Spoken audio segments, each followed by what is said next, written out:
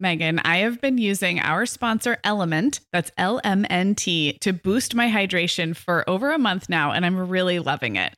I'm just not very good at drinking plain water, and I love the taste when I pop one of these little packets. I like orange or grapefruit into a big bottle of water. It's kind of fruity and salty, and it just helps me hydrate better overall. Element is a zero-sugar electrolyte drink mix born from the growing body of research that shows the best health outcomes occur with higher sodium levels. Each little pack delivers a significant dose of electrolytes, but minus sugar, artificial colors, and other iffy ingredients. Element's flavors are so unique, like fruity watermelon salt and spicy sweet mango chili. And we're going to set our listeners up with a variety pack so you can find your favorite. Right. You can receive a free Element sample pack containing 8 flavors with any drink mix purchase when you purchase through our custom link, drinkelement.com/momhour. That's DRINKLMNT/momhour. This is available exclusively through our partnership and is available for both new and returning customers. And if you're an Element insider, you'll have first access to Element Sparkling, a bold can of sparkling electrolyte water. Again, it's drinklmnt.com/momhour. Hi, I'm Megan. And I'm Sarah. We're 2 moms with 8 kids between us, and we're the hosts of the Mom Hour. On this show, we're joined by a team of unique mom voices from across the country and in different stages of motherhood to bring you tips, ideas, and encouragement, and to help you feel a little less alone. We all know that motherhood is a lot easier when real moms share honest truths and remind each other that it's all going to be okay. We're not experts. We're parents who've been there. We're not perfect. We're real. Welcome to the Mom Hour. Hey, everyone, and welcome to episode 435 of the Mom Hour. I am Sarah Powers here with Megan Francis. Hey, Megan. Hi, Sarah. How are you? Oh, I'm great. It's been a big week. Yeah, it has been a big week for you. We're gonna circle back to that in just a minute, but let's tell everybody what we're talking about today. I'm excited. We're getting in our time machines as we like to do, and we're gonna think back to when we had a couple of kids 2 and under in the first few nervous, lonely. What other adjectives are coming to mind? I mean, some of the ones that are coming to mind Fumbling. would maybe be a little bit of like I was gonna say desperate. Yeah. Flailing, yes. Fumbling, bumbling, yes, questioning the universe and my place in it and all of my life choices, like just that kind of thing. Yeah, those years of motherhood. And to help us get in that time machine, we chatted earlier this week with Sarah Lindberg, who is on our team of contributors. She is a mom of 2 girls who are 2.5 and 6 months, and I chatted with her briefly, and I was like, Sarah, what do you want to know from us? What could 2 midlife moms of giant kids kind of put in perspective for you? And I love what she said. I'm actually just going to read a little bit of what she said. She said, being in this season is tough. Everyone says you're in it, or it gets better, or these are the trenches. But as a mom of a 2.5-year-old and a 6-month-old, I'm like, okay, everyone says it gets better and easier, but when? When does that happen? This is such a good question. I know. And she goes on to just say that everything right now is hard. Like putting the baby down for a nap with a young toddler. Getting out of the house feels overwhelming. So she asked us, literally, when does it get easier? And stop with the platitudes and give me some specifics, right? Yes. Yeah. And what are the little milestones? Not like a milestone like babies crawling and walking or sleeping through the night, but like what are the I think of them as like leveling up in motherhood. What are the little milestones that happen where now you and I can look back and be like, right, that really did unlock a level of easy. And I don't know if easy is the right word exactly, but for sure smooths a bump in the road. Yeah, and it keeps things moving forward. I think that, one of the things that's tricky about these is that sometimes a thing makes your life easier one way, but then makes it harder in another way. So the example that came to mind is like, okay, you finally have a baby that's old enough just to sit up in the shopping cart. You don't have to bring in the bucket or like any of that stuff, or they can just sit up. That's great. But now they're also big enough to start reaching for stuff. So it's like everything that greases the wheel in one way, it's like it greases the wheel so much that now you have to adjust again and pivot. But what's happening is that overall things are moving in the direction of easier. It doesn't mean everything's solved. It means things are progressing. Yeah, like if you zoomed out, the arc is bending toward things not being quite so hard. And we hard in a new way. And sometimes just novelty is good. Absolutely. Yeah. Absolutely. Yeah.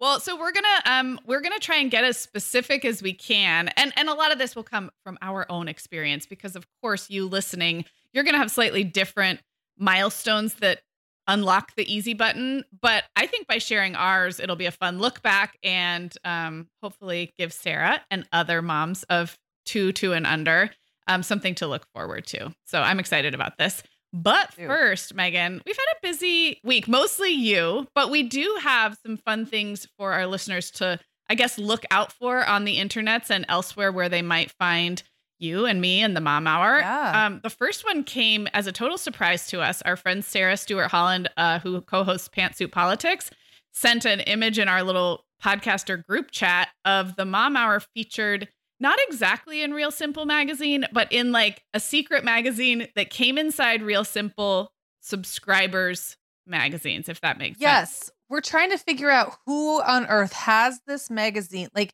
did it go to all Real Simple subscribers or just some? And then if you're not a Real Simple subscriber, can you subscribe to this magazine specifically or find it on the shelves?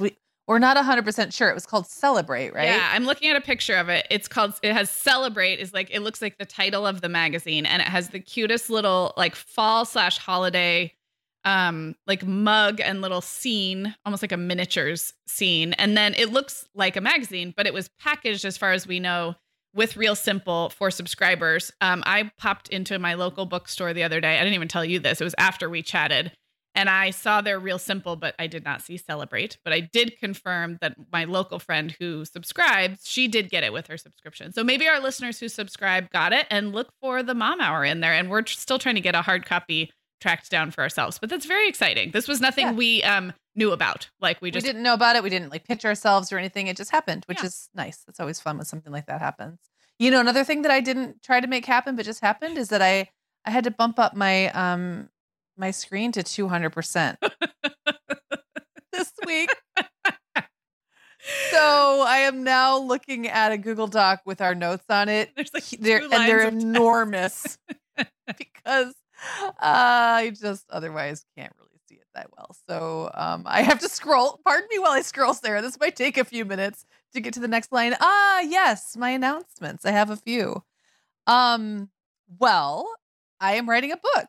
And had the fun and joy of being able to post my book deal announcement that was in a publication called Publishers Marketplace that does like deals reports. It's the industry sort of publication that authors and agents and publishers and editors and all those people use to share industry news. And my book was announced in there this week, so now I can talk about it, which is really exciting. I love the title. Can you tell people the title? Yes, the title is The Last Parenting Book You'll Ever Read. I love it so much. Actually, it may currently be the last parenting book you'll ever need, but I have a good feeling it's going to change. Like it's one of those where it's still a working title. Maybe people can tell us which one they prefer. Yeah. Need or read. The idea being that it's about sort of the last stages of parenting kids under your roof, which is where I am now. Most of my kids have moved out. I've got a senior who will be moving on at the end of this year. And then, of course, my youngest is a high schooler. So I am like breathing down the empty nest and realizing what that long goodbye sort of feels like. Yeah. And the stage between having a house full of little kids and having a house full of no kids at all. Just that transition. That is what this book is going to be about. And it will be out in not this coming spring, but the following. So we've got some time. That's why I said the title could change. A lot of things could change, but I do love the title. It really sums up the idea of last, that there's, even if this isn't literally the last parenting book you'll ever read or need, at some point it will be. So I love it because it's a little bit inflammatory in the best possible way. Like it's like really declarative, but then it gets right at the heart of why this is. So it's like at first read, you think it's because this is the definitive guide to parenting. Right, like I've written the only parenting book. Chronologically, this is the last one. And I actually really, really love that it's like it's sort of like, it makes you sit up it's a little subversive. Yes, almost. I love that. And I love that it almost like wants to like, what do you mean this is the, I love, so anyway, and I love just like a declarative title like that. I love it so much. Really fun. I can't take the credit. That came up. My agent and I, while we were shopping the book around, were kind of circling around titles one day. She's like, it just needs like a really strong title, something about like the last parenting book you'll ever read. And I was like, well, what if that was literally the title? So we were both excited about that. So, I love it. Yeah. And then I had an article in the Washington Post this week that is about parenting teenagers as well. And the funny thing is, I wrote that story a long time ago. Yeah, often, months, right? Many months. Like I feel like it maybe turned in the first draft in May or something. It's been a really long time. But in the world of publishing, sometimes things just get held onto for a long time. And today it went like kind of like it just sort of happened. Like it one day, there it was. Yeah, I had like some last minute edits to look at yesterday, and then there it went. So that it's behind a paywall, but I think if you sign up with a free account, you can read it. So I was looking at it in 2 different Chrome browsers yesterday, one of which was signed into I do have a paid Washington Post account, and the other was not signed in. And I feel like it was you could still read it maybe for a limited time without the paywall. Yeah. Anyway, we'll do our best to link it. I will also just shout out Washington Post's on parenting section has now been, 8 or 10 years, Megan, of really solid quality parenting writing. And Megan Leahy is like the in-house parenting, quote unquote, expert or coach at Washington Post. She has been for years. She has like a Q&A column that's really, really strong. And then Amy Joyce is the editor over there. And I just feel like it's always good writers. Yeah. So if you do feel like supporting journalism through subscribing, which I like to as much as I can vote for WAPO. If Absolutely. For the parenting section, even almost just for that alone. Yeah. And I believe Amy Joyce was on the Mom Hour. Was it during the pandemic? I know she's been on. Mm-hmm. I think so. A little bonus episode. Yeah. Yep. And so has Megan Leahy been as well. I've interviewed her. Well, I have one that's a little bit less national, but very topical for our listeners. I have a piece in my local paper right now about family photo shoots and having professional family photos taken, and how stressful it can be as a parent, and how to both get your family ready for those holiday card photo shoots, but also maybe reset some expectations. And I interviewed 2 local photographers who I love. One is a very close friend, and one has taken my family photos. So that was really fun to do locally. And the photographers are local, but the tips, they span the globe if you are having family photos taken this fall. So I will link that up as well. Well, this has been a very prolific month for us both. Yeah. So cheers to that. Sure has. And we can be prolific because guess what? We don't have 2 babies 2 and under. See how I did that? Typing on the computer definitely gets easier when there's not like a toddler literally grabbing your hands. That's something I remember mine doing when they were really little and I was typing and they wanted to get my attention. They would grab my hands and pull them away. Or the other thing they would do is pick at the keys while they were nursing. And I had like keys on my computer that were off. Yeah. So that doesn't happen to me anymore either. My computer in general stays in much better condition than it did when I had littles. Yes. Okay, so let's dive into helping out Sarah from our team and other moms in her season of life. Megan, what came up for you when you were thinking of this question? No, really, when does it actually get easier?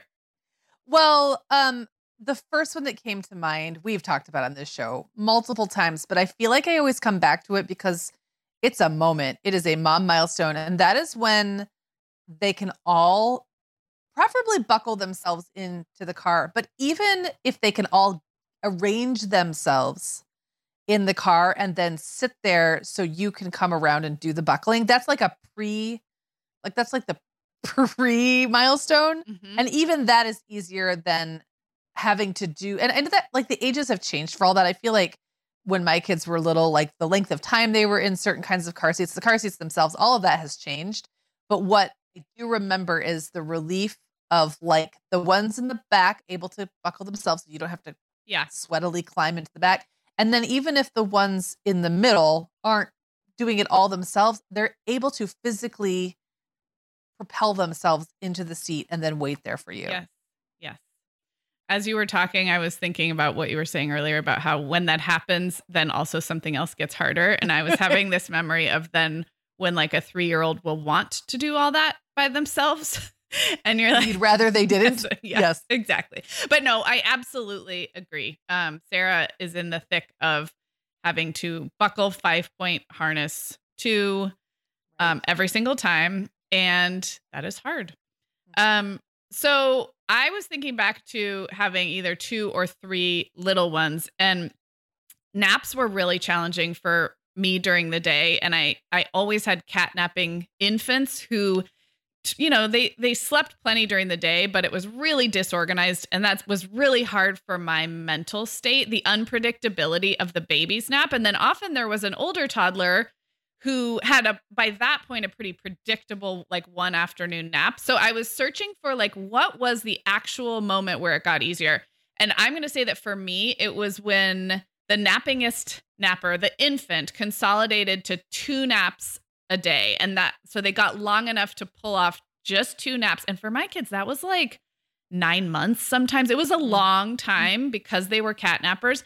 But it helped me plan my days so much better when I was at home full time with them. And then even if I couldn't do the magic thing of lining up, say, the baby's second nap with the preschooler's 1 nap, even if they didn't coincide, I still was able to it felt like I was given back not all of the control, but like 50% of the control over the timing of my day.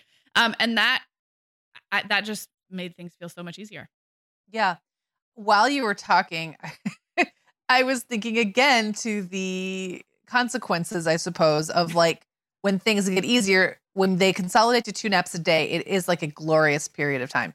It also then means you're that much closer to when they start dropping one of those naps and everything goes all to heck again, right? It's so hard. That is really hard. I know. But then eventually, so it's like this is also cyclical because it's going to be really hard when they're napping all over the place. Then they're on 2 naps a day. Usually this happens. They're pretty predictable. They're nice and long if you're lucky. And that's great. Then it's like one kind of weird, crappy nap and maybe like a cat nap that doesn't take. And then their bedtime schedules get all screwed up for a little while. Yes. But then you come out on the other side of that with one nice long nap and a really good bedtime. So it's like it all, and then eventually they're in school and you don't need a nap because there's someone else's problem or whatever. You know, they've gotten big enough that even if they're home with you, it's just you don't need the naps as much. But there's that up and down, right? Even the nap consolidation has I don't want to be a spoiler on this topic that I was so excited about. Like, when do things get easier? But it's like they get easier and then harder and then easier and harder. I agree. I think that is going to be the conclusion we come to in this episode. I actually think it would be really interesting to do this same question, but like with tweens and teens. Like I'm asking you, because it keeps getting easier and harder. Yep. Megan, the end of the school year and kickoff to summer is a busy time of the year for families, but we can all eat stress-free and hit our wellness goals with ready-to-eat meals from our sponsor, Factor. Factor's delicious meals are never frozen and can be ready to eat in just 2 minutes. You can pick from a weekly menu of 35 options, including popular choices like Calorie Smart, Protein Plus, and Keto. Plus, they have more than 60 add-ons like breakfast, lunch, snacks, and beverages to keep you fueled all day long. So our team was comparing notes recently on our favorite Factor meals, and Katie loved the herb-crusted chicken with mashed cauliflower and toasted almond green beans. I loved that one too. And get this, so did her little boy, Charlie. She heated it up for lunch one day, and Charlie, who's 3, ate almost all of the green beans. I mean, that's quite an endorsement, right? I was going to say, what a parenting win. And I get it, Charlie. Those green beans are crazy good. And if you really want to treat yourself, they even have meals with filet mignon, shrimp, truffle butter, broccolini, and asparagus. Listeners, head to factormeals.com/momhour50 and use code momhour50 to get 50% off your first box plus 20% off your next box. That's code momhour50 at factormeals.com/momhour50 to get 50% off your first box plus 20% off your next box while your subscription is active. Okay, Megan. Well, over here at the Mom Hour, we are big fans of our sponsor, Our Place. In fact, you, me, and our team member, Katie, were all comparing notes on our favorite product. Katie was telling us that even though she's packing up to move her family to a new house, she cannot put that mini perfect pot from Our Place into the boxes yet because she's using it like every night. Well, as someone who also has a perfect pot, I got mine as part of their mini home cook duo set. I get it. It's nonstick, which is key, but it also has all these handy features like a steam release lid with a built-in strainer and this nice beechwood spoon that nests on the handle in this perfect little peg. Okay, well, I didn't get this pot, but now I want it. That sounds so great. Our Place's cookware is great to cook with, beautiful to look at, and healthier for us as well. All of Our Place's products are made without PFAS, also known as forever chemicals. In addition to their cookware and tableware, Our Place is also making waves with their Wonder Oven, the most stylish all-in-one air fryer and toaster oven. Again, free from the forever chemicals found in many of those air fryers. Listeners, Our Place offers a 100-day trial with free shipping and returns, and we've got a great deal for you. Go to FromOurPlace.com and enter the code MOMHOUR at checkout to receive 10% off site-wide. That's FromOurPlace.com, code MOMHOUR. Okay, so this is one for people who have multiple kids. And that would be when the oldest kid is old enough to be truly helpful before the youngest comes along. And for some people, that will never happen. Or like it won't happen until the youngest is 2 or something. Like it won't happen when they're babies. But it is great when that oldest is old enough to hold a hand while you're, navigating a busy park or something, or like push a stroller, go pick up a diaper and bring it to you. Even a little older kid can still engage in some way. And then with me, with lots of kids, it was actually my middle child being old enough to be helpful with the younger set, because by that point, my oldest were like so old that they were out playing a lot, just kind of out doing their own thing, or maybe at school all day. And so for me to have like another kid in the middle, and for me, Will was such a helpful, was so helpful when Clara was little. And he was only in half day young fives when she was born. And actually, I think he did half day kindergarten the whole following year as well. So I had like a really helpful little 6-year-old around. Yeah, 6-year-old can really get stuff done.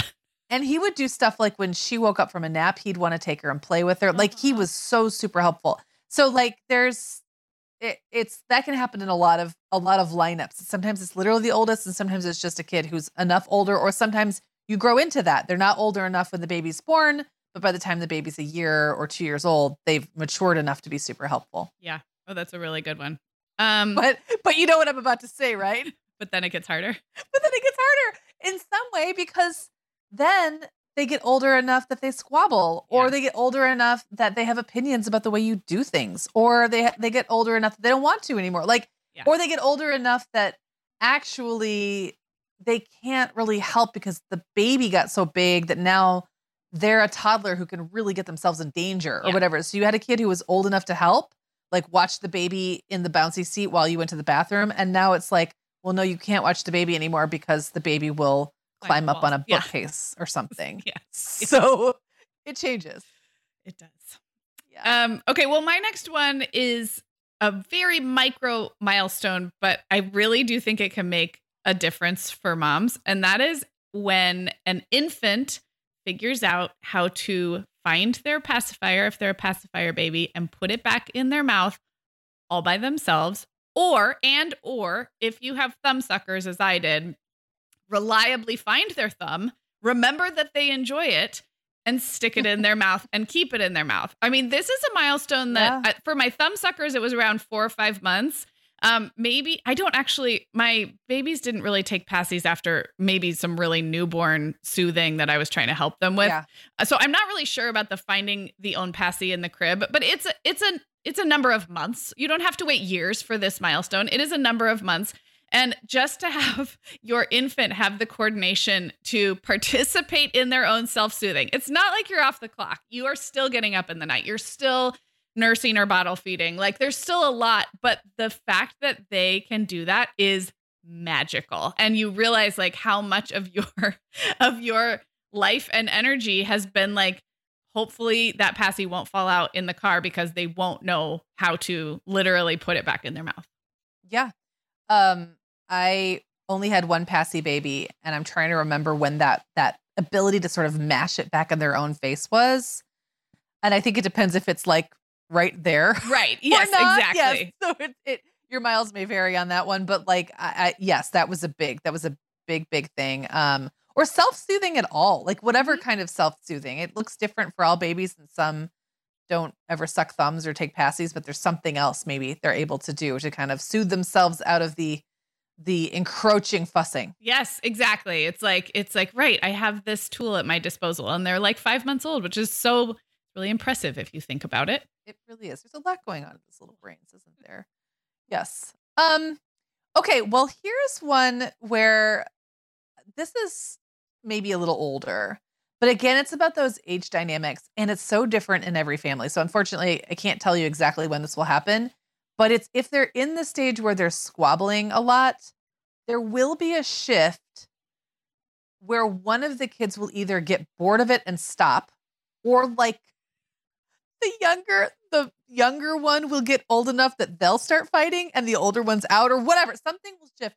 And I'm wondering how this looked in your family, Sarah. I know this isn't really like a toddler and a newborn type of thing, but these things do ebb and flow. And the same kids that are squabbling, fighting, picking on each other, whatever it is, it probably won't stay that way forever. It'll change, which again doesn't mean it goes away, but it does. At least you get a break from the old dynamic.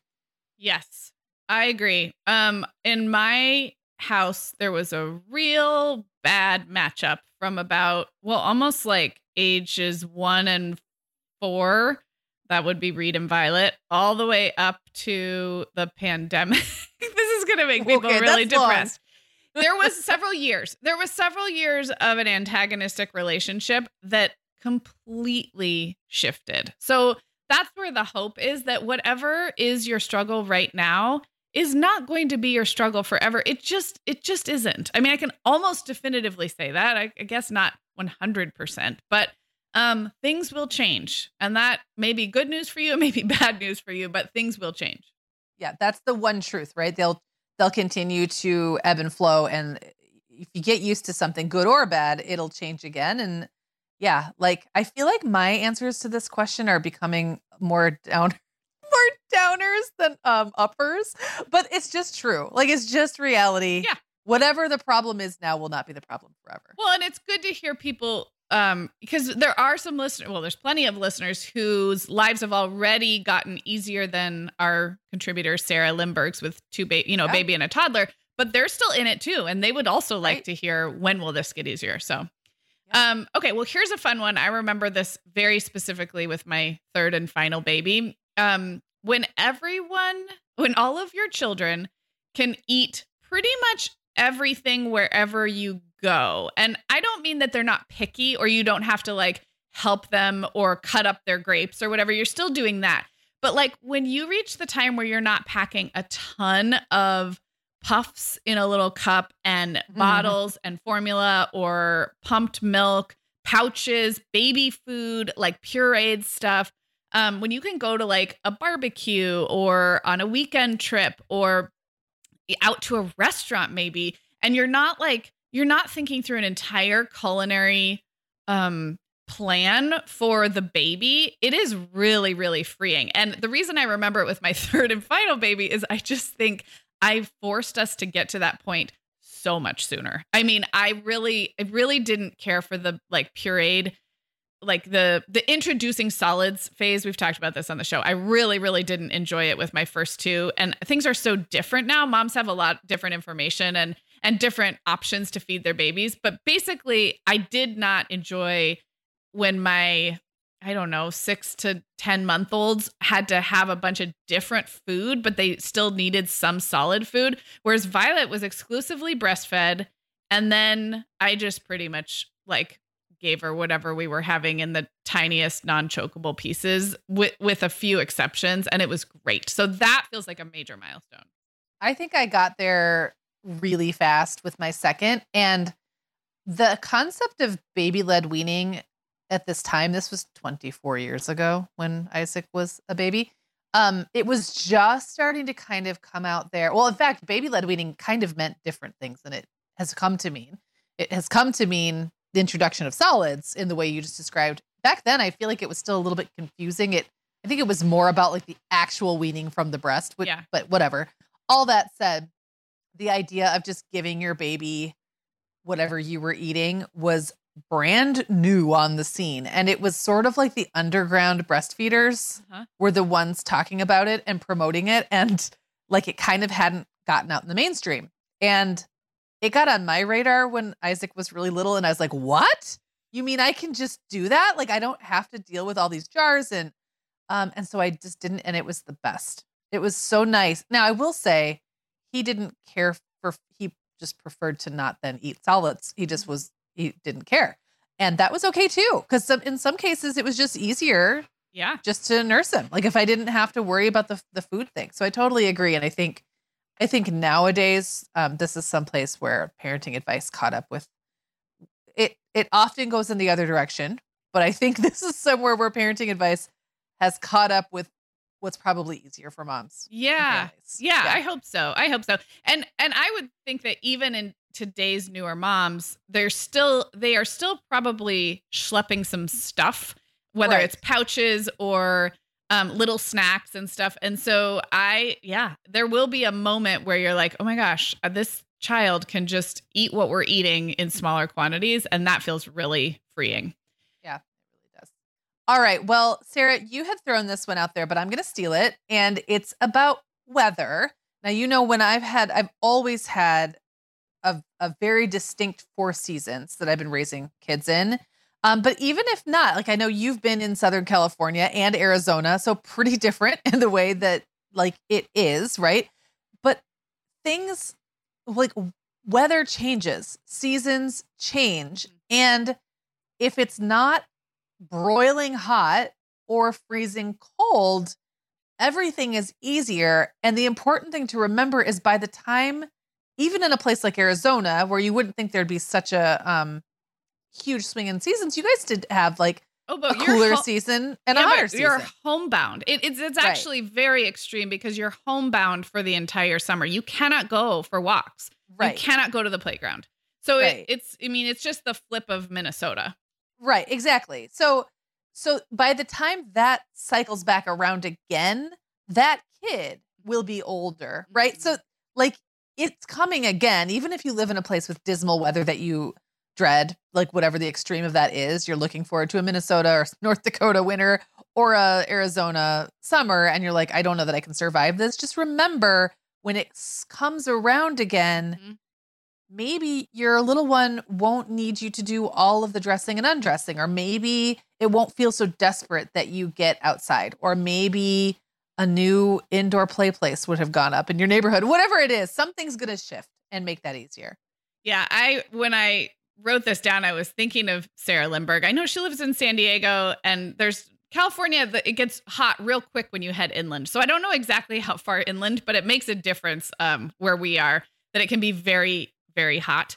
And I was just thinking about my Arizona days and just how much more fun life got. Everything got more fun when the weather cooled down. And as we record this in October, it's still hot in Southern California. My car said 100 degrees yesterday, by the way. That's unacceptable in October.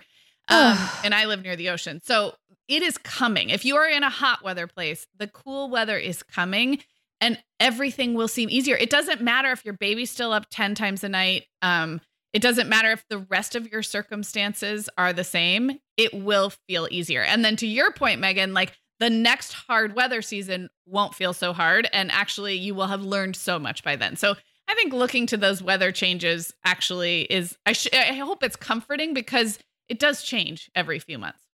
Yeah. Or you move. Yeah. Yes, exactly. Or you move. Exactly. Okay, Megan, like many of our listeners, I'm sure I've been doing some spring cleaning in my closet lately, and it always feels so good to get rid of clothes I'm not wearing, things that don't fit or that aren't my style anymore. But you know what I realized? All of my Vionic shoes are always in the keep pile. They just tick all the boxes. They're cute, comfy, high quality. They last forever. And I love growing my Vionic collection, especially with the latest styles from their Vionic Vitals collection. The Vionic Vitals collection offers daily wear styles designed for elegance, comfort, and versatility. We both love the Uptown loafer, which collapses flat, so it's perfect for travel. The Chardonnay heeled sandal, which I know you love, Sarah. The Walk 23 classic sneaker, which our team member Katie gets compliments on all the time. And the Willa slip-on flat, one of my favorites, which comes in 12 colors for any outfit. Yeah, I need to get the Willa slip-on flat. That's next on my list. Well, listeners, if you're ready to try the shoes we're always raving about, use code TheMomHour15 at checkout for 15% off your entire order at VionicShoes.com when you log into your account. That's one-time use only. Vionic Shoes, wearable well-being for your feet. We are welcoming back Ritual as a sponsor today. Megan, we both try to make healthy choices, but sometimes it's tricky to sort through fact and fiction when it comes to supplements and vitamins to figure out just what they're doing for us. That's why I'm glad Ritual keeps studying their products and sharing the results, especially as it relates to women, since women are the focus of all Ritual's products, including the Essential for Women 18+ multivitamin. And the results are super reassuring. Just as an example, Ritual conducted a university-led clinical trial for their Essential for Women 18+ multivitamin, and it was shown to increase vitamin D levels by 43% and omega-3 DHA levels by 41% in just 12 weeks. Ritual's Essential for Women 18+ multivitamin is made with high-quality and traceable key nutrients in clean, bioavailable forms with 9 key nutrients in 2 capsules per day. Plus, they are leading the industry when it comes to sustainability. They use lower carbon packaging and prioritize sustainably sourced ingredients. That kind of thoughtfulness really matters to me. No more shady business. Ritual's Essential for Women 18+ is a multivitamin you can actually trust.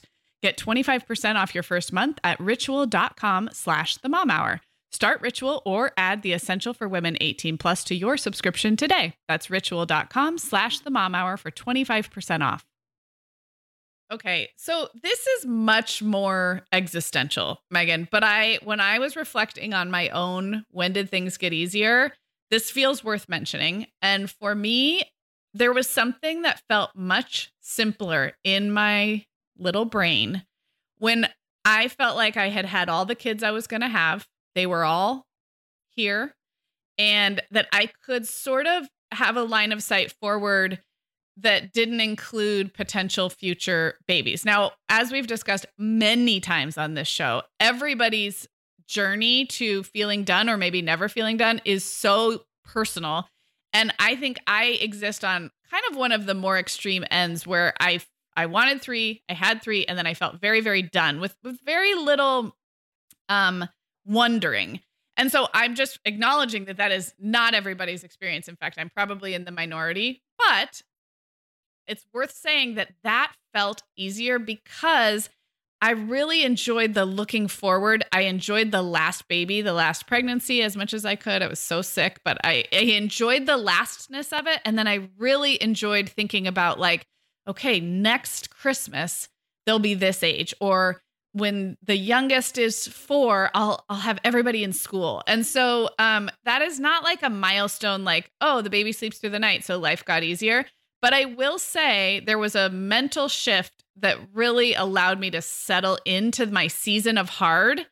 And I was like, okay, we're here. Like, we're doing this. And knowing that there wasn't somebody else like bringing up the rear in my case, like I felt really done was very helpful to me.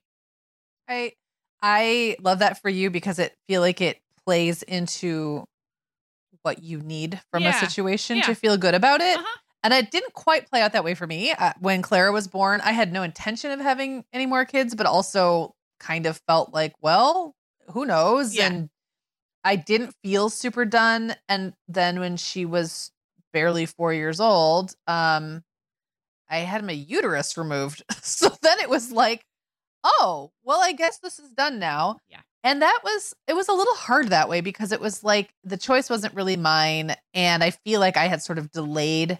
Like, even though I knew I didn't intend to having any more kids, I had sort of delayed the doneness settling in. Yeah. But a useful time to do that then. And I do think that there was some benefits to being able to just say, there's no more thinking about this now. Like there's no more what if, even the tiniest what if in the back of my head. At this point, I would have to go to extreme measures to, have another kid. Yeah. So that's not going to happen. And then it was like, it allowed me to sort of deal with it. So not quite for the same reasons as you, and not at the same time as you. It was more delayed for me, but I can relate to that. Yeah. And if anyone who is listening is new around here, we have discussed at length in many episodes about this idea of feeling done, not feeling done, the decision to have one more, how really tricky it is and how nuanced for every family. So we can dig up some links if that is where you are in this season. And yeah, there's a lot of that discussion in our archives, and it's something that everybody likes to talk about. So yeah. Well, I'm gonna mention two that are both related to babies sitting in things. Okay. One I already kind of teased in the very beginning, and that's when the baby's old enough to sit up in the shopping cart. Like you can just carry them in on your hip into the grocery store and pop them into the little shopping cart. And I had so many fond memories of that time too. Going to the store with now they've got the bigger carts where you can actually put two little kids side by side. I don't actually Costco. like that as much. I was a regular Costco shopper because of that. Yeah. But just the fun of being able to talk to their faces and not deal with the extra stuff that you're lugging in. Like it gets easier and more fun at the same time. And that's not always the case. Sometimes things get easier but not more fun, or more fun but not easier. And this was definitely both. And I feel like when that shopping cart sitting is happening, it's sort of around the same time that they can do things like sit up in a high chair at a restaurant, or in a high chair at home on their own, without having to have it be one of those. Or in a swing. I know you don't like the swings, but the bucket swings, that's always so cute. Those when they're babies, that's fine. I just didn't like pushing the swings endlessly when they were like 5. Yeah. And I'm like, would you just learn to pump already? But there's a lot of that like sitting up that they can kind of do very supported in one of those bumbos or something when they're really little, but they can't really do independently until later in like the second half of the first year. Yep. And it changes a lot. And then, a year and a half later, you can flop them to front facing. And if they hated being rear facing in the car, like in the car seat, that's like another huge milestone. If you've ever had a baby who screamed the entire time, they were rear facing, and that day that you can turn them around front facing is magical. I will say that day comes a lot later for today's babies than it did when my oldest were little. Sure does. I think actually the span of my 3 kids was really right at the nexus of that advice changing, because the age where I was supposed to turn them doubled and then some in the 5 years of the span of my 3 kids, from the first to the last. Yeah. Okay. Here's another one that maybe is going to take a little longer to get to, but really makes things easier. And that is if you have a babysitter or a childcare, maybe a gym daycare, any kind of drop-in childcare situation or drop off.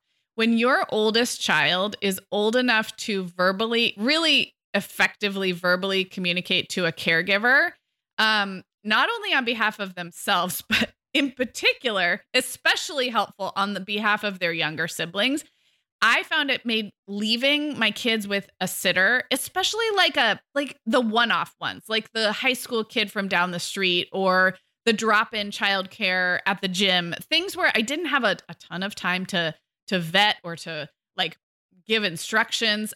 It just was like, oh my gosh, I am going to leave these kids and one of them can talk enough to say like, oh, here's the baby's lovey, or, where does your mom keep the extra blankets? And it felt, what it felt like was like a translation barrier had been opened up that I didn't even realize was blocked for so long. If you think about handing over your infants and toddlers to someone else, I think a lot of my hangups were just like, I felt like there was so much I needed to tell them. And a lot of that I realize is my personality type. And like, they'd be fine. The baby'd be fine. The caregiver would be fine. But honestly, leaving a really verbal, say 4-year-old who really could helpfully communicate to a caregiver on behalf of themselves and their siblings was like night and day, like life-changing for me. Yeah. I think another really big milestone when it comes to babysitters would be two different ones. One that I don't believe I ever actually, like I dreamed about it and it never happened to me. And that was the babysitter who could arrive like when everybody was already put down and then just like watch TV till you got back. I had those babysitting gigs as a kid. They do exist, but I don't think my particular family, I ever got it together. Well, there was too many of us, and you were and everyone stayed up too late, and we were co-sleeping. It just never worked that way. Yeah. So, but having that babysitter who literally just shows up and is there as like basically to call you if the baby wakes up, a 911 dialer. Yes, yeah. Then that felt like it would have been huge. I just never had that. Yeah. But a stage I did have that I remember clearly having is when everybody in the house looked forward to a babysitter. No one was going to cry or cling, or they weren't going to like fight with each other so much that it was a problem. Like whenever leaving them with a babysitter was so easy and pleasurable for everybody that it felt like a treat. And I think that came and went. Like it would happen for a while. Then I'd have another baby or someone would go through a stage and it would go away. So it wasn't like a consistent hit the milestone and now we're done, but it felt huge. And it took so much of that emotional and mental burden away. I agree. And like what Sarah in her notes to us just talked about, like going anywhere feels like such a project. And she didn't say this, but I would say that it feels like a project to go somewhere when you're taking your kids with you, but also if you're not taking your kids with you. Yeah. Either way, it's an enormous mental and logistical load on you. And that's such a good point that there is a stage where you just the leaving a kids with a sitter is so much less fraught. We enjoyed actually like probably 3 or 4 good years of that before COVID. We had good sitters in the neighborhood. I looked forward to leaving. The kids looked forward. They could make it. It was amazing, but that one took a long time to get to. Okay, well, this discussion just brought another milestone to mind that I had not thought of before. But you know how there's like always a different age at which you can do drop-in things? Like the YMCA might have not like the nursery, but like the place where you can just chuck your 3-year-old and let them play. Or sometimes like, I hate to say this, but casinos have them. Oh my God. Or like amusement parks and places like that will have, it's kind of like a daycare, but it's for bigger kids. Yeah. Well, hotels and resorts. We didn't go to Hawaii until our youngest was 5 for that reason, because 5 was the magic age. Yeah. Yeah. Or like cruise ships or ski lodges. I remember that being a thing at ski lodges. They like there's do. often these sort of drop-in experiences that your kids can have only if they've met some milestone. And usually it has to do with potty training, I think, and them being verbal. It's like around, and like IKEA. Don't they have some kind of like I only did that like one time based on where we lived and how far IKEA was and how old my kids were, but it did feel amazing. Yeah. So just being able to take advantage of something like that where it's like no prep needed. I don't have to call a babysitter. And they look at it is not the same as taking your kids to a sitter or daycare, because they're looking at it as like, I get to go play in this magical child playland. It's like a totally different vibe and it feels huge. And then if you have another baby and you can't do it anymore, you're like, oh, yep.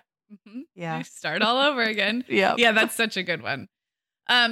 Okay. Well, this one, I have a very specific memory of the last time that I took a shower with 2 awake, toddler preschoolers, and I was pregnant with my 3rd, and I had this thought of like, oh my gosh, I've just gotten to the point. So my kids were 2.5 and 4.5, and they were pretty calm and they played pretty well together. And we had a baby gate at the top of the stairs. So there were some parameters in place, but I was like, hey guys, I'm going to take a quick shower. And these little faces, 4.5 and 2.5, were like, okay, mommy. I'm like, you stay upstairs and play here. And I was like, 8 months pregnant. And I thought, I don't know the next time I'm going to be able to do this. And here's the thing about showers. You can shower at night. You can shower when your co-parent is home. You can shower during naps. And, you've gone on record, Megan, like it is worth it you deserve a shower at some point during the day. But there's something that feels very special about not needing to have coverage via nap or another adult while you shower. And it's the kind of thing that like for you and me, it never occurs to us to tell anybody when we're going to shower or to make sure that they are safe. But for years, you have to think about these things. And so that was for me going from 2 to 3. I would have had to then wait another few years because my youngest child was a little bit of a homewrecker. So I'm not sure how old she was when I could reliably shower. But then I would have had an oldest, to keep an eye on her. So yeah, when you can shower and the children are awake in your house and you're not worried, that's a milestone, no matter when it happened. It is. And there's something freeing about it just being up to you. Like, I want a shower right now, so I'm just going to take one right now. And there's other things like that too that happen. Being able to go in the bathroom for a leisurely amount of time or read just because you feel like it or whatever.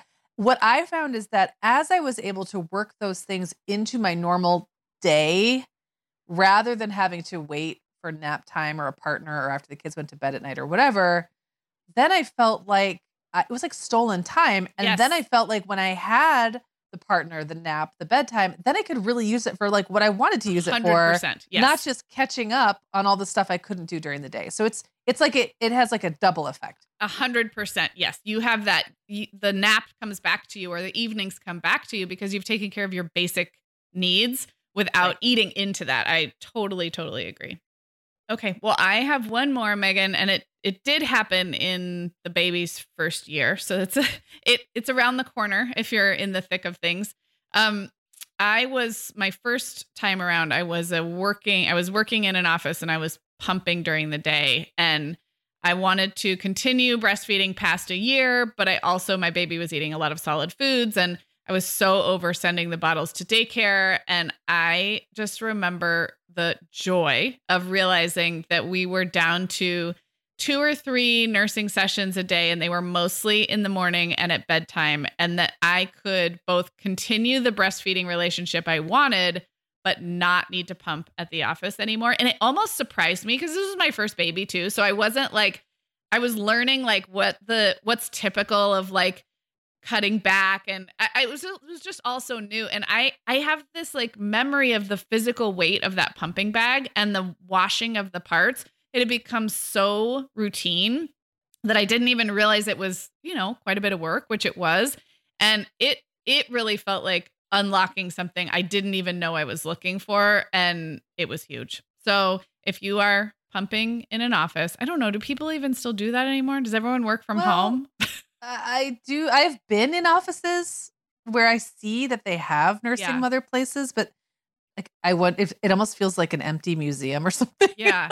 like, I don't know if people still need to use them, but I do think people are returning back to offices in some industries. And so, yes, this is not out. It's still real for a lot of people. I think what I loved was I think I had naively associated stopping pumping with stopping breastfeeding, and the realization that they weren't one and the same, but that my baby was nursing a lot less and eating a lot more solids, and I could kind of have the best of both worlds, not pumping at work, but also not ending that part of our relationship that I'd worked so hard on, was really like leveling up.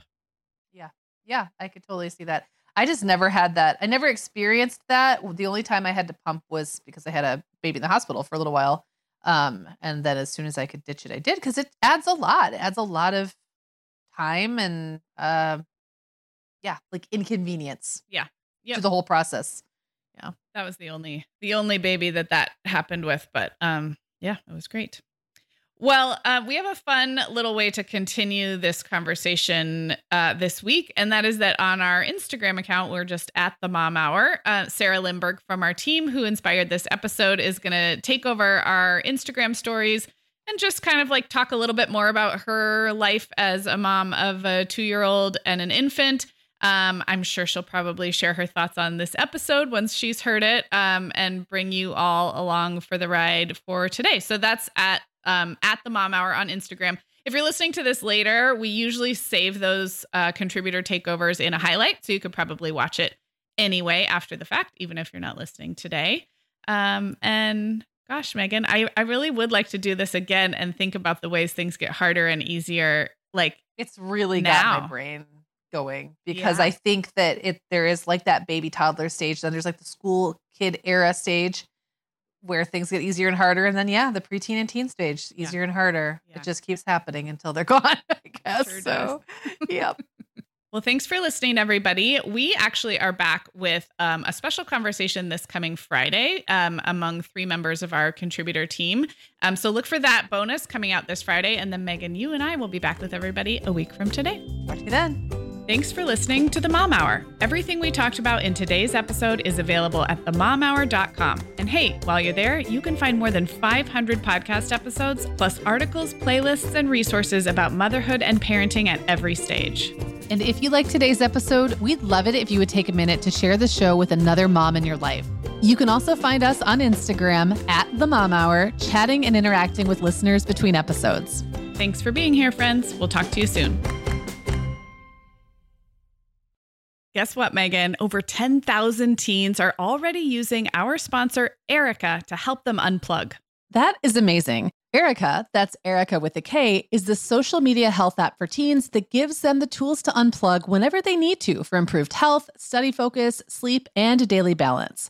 It's so cool how this works to hide distracting apps from your phone at the touch of a button, keeping them out of sight and out of mind without deleting your data. Yeah, teens really get that social media comes with risks, including addiction, and Erica helps them build healthy habits and self-regulation that will benefit them their whole lives. Tell your teens about Erica and save 20% on the Erica family plan with promo code TheMomHour. Go to erica.app and search for plans. That's Erica with a K, ERIKA.app, and use code TheMomHour to save 20%. Hi, everyone. Megan here. Sarah and I would absolutely love it if you would hit pause right now, like right where you're listening, and leave the Mom Hour a rating and review. If our show has helped you feel a little more confident as a mom or a little less alone, this is one of the biggest ways you can thank us, and it really only takes about 30 seconds. If you're listening to Apple Podcasts, you can navigate to the Mom Hour's show listing. So when you're in the episode you're listening to right now, click where it says the Mom Hour just above the play button, and then scroll all the way to the bottom and you will see the ratings and reviews. We would love if you would leave us one as well. Thank you so much for listening.